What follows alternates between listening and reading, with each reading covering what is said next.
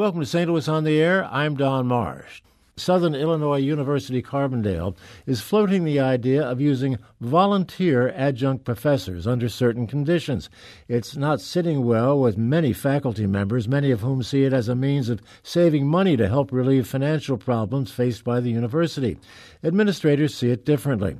We're taking a closer look, and joining me is Dave Johnson, Associate Professor of Classics at the university. He is also the president of the SIUC Faculty Association. It represents tenured faculty and those on track for tenure. He joins us by phone from Carbondale. Thanks so much, Dave, for being with us. Yeah, pleasure to be with you. This whole idea, this whole approach by the university is not a done deal by any stretch of the imagination, is it? That's correct. It's not. It's a proposal. They're calling it a pilot proposal, and it's fairly limited in scope. And we can go into the details of just how it's limited. But I think the reason that it's become such a big story is that it comes in a context where public higher education in this country is being increasingly defunded by state governments, and there's increasing pressure on faculty and on administrators to try to do more with less. So in that context where people are already feeling undervalued, underpaid, and stretched way too thin, any kind of proposal, however well-intentioned it may be, however limited it may be, to increase the use of volunteers, just it sends the wrong signal. It kind of sends people through the roof because it contributes to this belief out there that higher education is something that is frivolous or is a luxury, is not something that we really need to invest in. Let's get into those limitations and find out exactly what this proposal is. What has the administration stated it wanted to do, and how is it limited? Yeah, it's limited in that our understanding, and we're confident in this, we're confident both that we understand what the administration is proposing and that, frankly, we can hold them to it, is that these folks, they're not seeking to get people to teach entire classes for nothing. What they're seeking to do is to increase in scale and the level of formality, kinds of volunteer work that already happen to some extent in all universities. So it's common at universities to bring in someone to give a guest lecture, and if you pay them, you might pay their expenses or take them out to dinner or give them a small honorarium. They're not paid in any serious way. It's common to have faculty come in and work on a thesis committee or dissertation committee and bring outside expertise to a university they're not employed by. And so little things like that are already done, and they're appropriate, and they're professional, and they enhance the experience for everybody. But they're trying to scale this up in some ways and to make relationships a little bit more permanent with people who are doing this sort of thing. And so we're worried that there's a kind of a slippery slope where you begin to make more and more use of people in roles that in the past had been done on a case-by-case basis. They've been done in individual departments and made individual decisions about what worked for them. And at least as it was originally rolled out, it looked like the administration was saying, hey, let's do more of this. This really makes sense. This could really get alumni in particular more energized about what's going on campus. And so we see some potential here for a erosion of the role and the compensation, frankly, of faculty on campus. So you are looking down the road and saying it could cost jobs or replace vacancies. Yeah, it could, if it, especially as it was originally pitched. Okay, and they've walked back a little bit from how it was originally being sold on campus. And I mean, a comparison for public radio listeners would be like, wouldn't it be nice if it's a public radio station? We have a lot of donors and community members who are articulate, intelligent people, and maybe we could use them and not just use them for pledge drives, but have them do their own shows an hour a week or something, right? And that kind of sounds like a neat idea. No, it doesn't. Not to you, right? So, and maybe, but it grows, and you end up having a station staffed by well-meaning volunteers rather than by professional journalists, and you've lost the distinctive flavor of what a public radio station should be. Who would these volunteers be? Well, the plan actually originated, we're told, and I have no reason to doubt this, with alumni being interested. So with graduates either people who got an undergraduate degree here and went on to get a PhD someplace else, or an MFA degree like that, or who got their PhD or MFA from here, from SIU Carbondale, and who were interested in having a more formal relationship with the university. We already bring alums back in to give talks, to mentor our students, and the administration got the idea that it would be nice to expand that, which again, in and of itself, is not necessarily a bad thing. It's not ill-intentioned, I don't think. But once you start expanding the role of volunteers of any sort, just as we saw with the radio station example, you raise questions about whether you're going to compromise on the quality of what you're doing, either at a university or at a radio station. So we actually called on the administration to table this, to walk it back, and to rethink it, and to make sure that there are even clearer protections in place so that it doesn't result in abuse or exploitation of people, or in outsourcing too much of the work of the university. And they've declined to do that. They've clarified it, but they're not interested in walking it back. And I think that's too bad, because it's gotten our university in the news for the kind of the wrong reasons. But that's their response right now. What you've just explained, I guess, is the result of a recent meeting. I know there has been a meeting which you attended. Yeah. And otherwise, how did that go? Well, I think we had what diplomats like to call a full and frank expression of views on both sides on a number of different issues. And this is not, as it's been called, I think, the death knell for public higher education in the country. In a column that was actually a well-written column, an intelligent column inside higher ed. But this particular proposal itself is not going to fundamentally change the nature of our university. I just think that when it was rolled out by the administration, or they hadn't given it a great deal of thought. And I think it's one example of administrators, I think they're trying to do more with less. And at some point, when you say, hey, we can do more with less, here's a creative way we can solve this problem, there's a temptation that you start cutting corners. And we've been under so much pressure in public higher education, not only in Illinois, but in Missouri, throughout the country, that at some point you have to draw a line and say, hey, no, we need to maintain quality. And in order to maintain quality, we need actually the money to pay people to do this work, which is vital for our students, it's vital for research, it's vital for the economy, it's vital for intellectual life.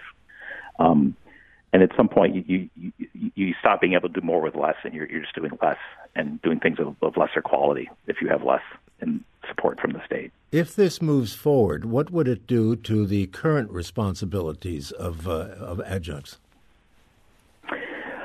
Well, it depends. The proof will be in the pudding. I think we'll see just how many people are brought on, and how much they do and what sorts of things they do. The worry is that, let's say you're in a department, Department of History, and you don't have anybody who does, China.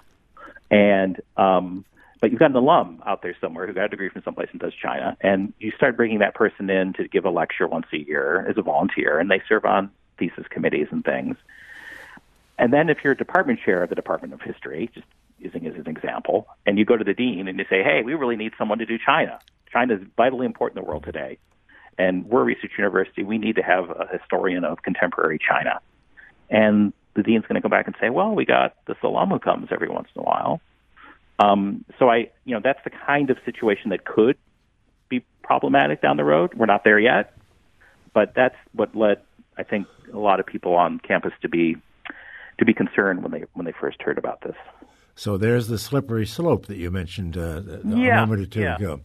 What about the Alumni Association? I have to assume that there is such an animal at SIUC. Has this association been heard from? Well, my understanding is that it was their idea, and I don't blame them at all. I think they're alumni who want to get more involved with the university, and that's a good thing, and that's something we should promote. I think is that where we kind of lost a step or dropped the ball is when they brought that to administrators, and administrators didn't see how proposing greater use of volunteers was going to play on campus. They didn't understand the optics, and they didn't understand the legitimate concerns that people were going to have that this could undermine the role of regular, full-time paid faculty at the university.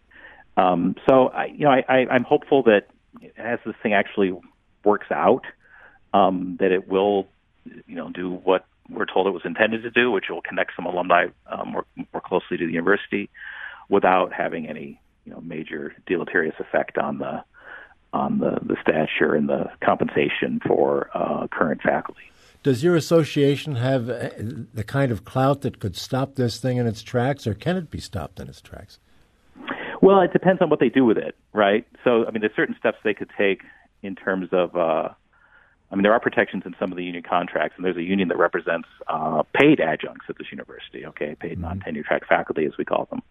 And there are provisions in their contract that say you can't lay off somebody and then hire someone at a lesser pay scale to do the same work. Just as an example.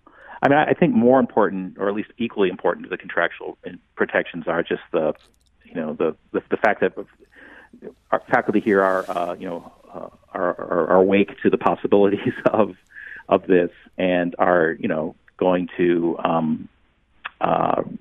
complain and raise a ruckus, and we've seen very clearly that without many faculty here actually marching in the streets, that just the potential of abuse has gotten a great deal of press coverage, and so I think that makes me confident that there's the community, the wider community, the national community, frankly, people concerned about public higher education, is going to react strongly if this program or any other similar proposal elsewhere really goes too far, and we move too far towards not only underpaying adjuncts, which is enough of a problem, it's a huge problem, but not paying them at all.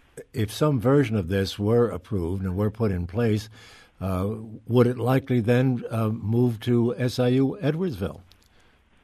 I don't know. I think I don't think it necessarily would move to Edwardsville. It might be something they would consider. I hope they'd be smart enough not to, given the bad press it's gotten here at Carbondale.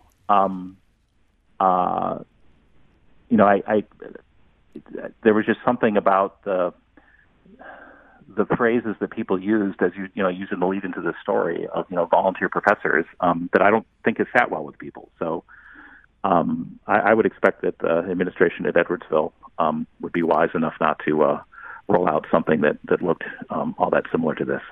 And we'll wrap this up, but what's the next step? Where does it go from this moment on? Well, we're going to be watching carefully and see what the administration actually does with this.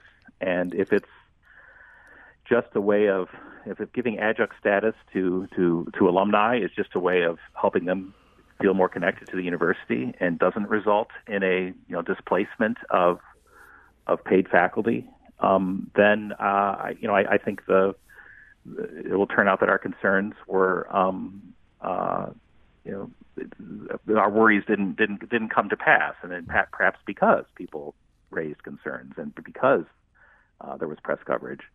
We never know what how far it would have gone without the press coverage, but so we're gonna watch, we're gonna monitor it, and I'm confident because of the protections the union provides and because of the vigilance of my colleagues that we're gonna be able to contain this, and it's going to end up having not having a major detrimental impact on the university. To your knowledge, does the administration have a timetable when it wants to either fish or cut bait?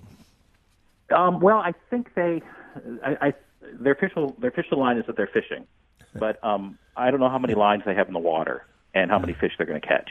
And they themselves have spoken somewhat differently of that. Originally, it was, hey, we should try to get at least one person per department to get a critical mass of these folks. In our meeting yesterday, another administrator said he didn't think it would actually be very many people. So they're fishing, but I think they've been warned that they have to follow the rules of the game warden, or else they're going to get into trouble. So we've gone from fishing to the game warden. All right. Well, fishing license, game warden. I'm not sure. You could tell I'm not much of a fisherman, but I tried. You tried very well. Thank you, Dave Johnson, for being with us and bringing us up to speed on this story. Obviously, we'll be following it. Keep us posted if you would. Okay, well, thanks. Thanks for your attention to this issue. Sure. Dave Johnson of Southern Illinois University in Carbondale. This is St. Louis on the Air on St. Louis Public Radio, 90.7 KWMU.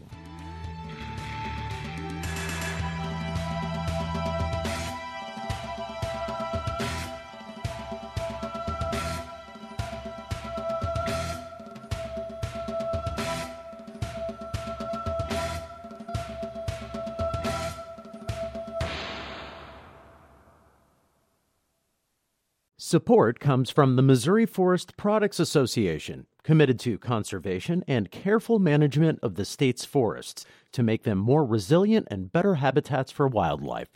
ChooseWood.com.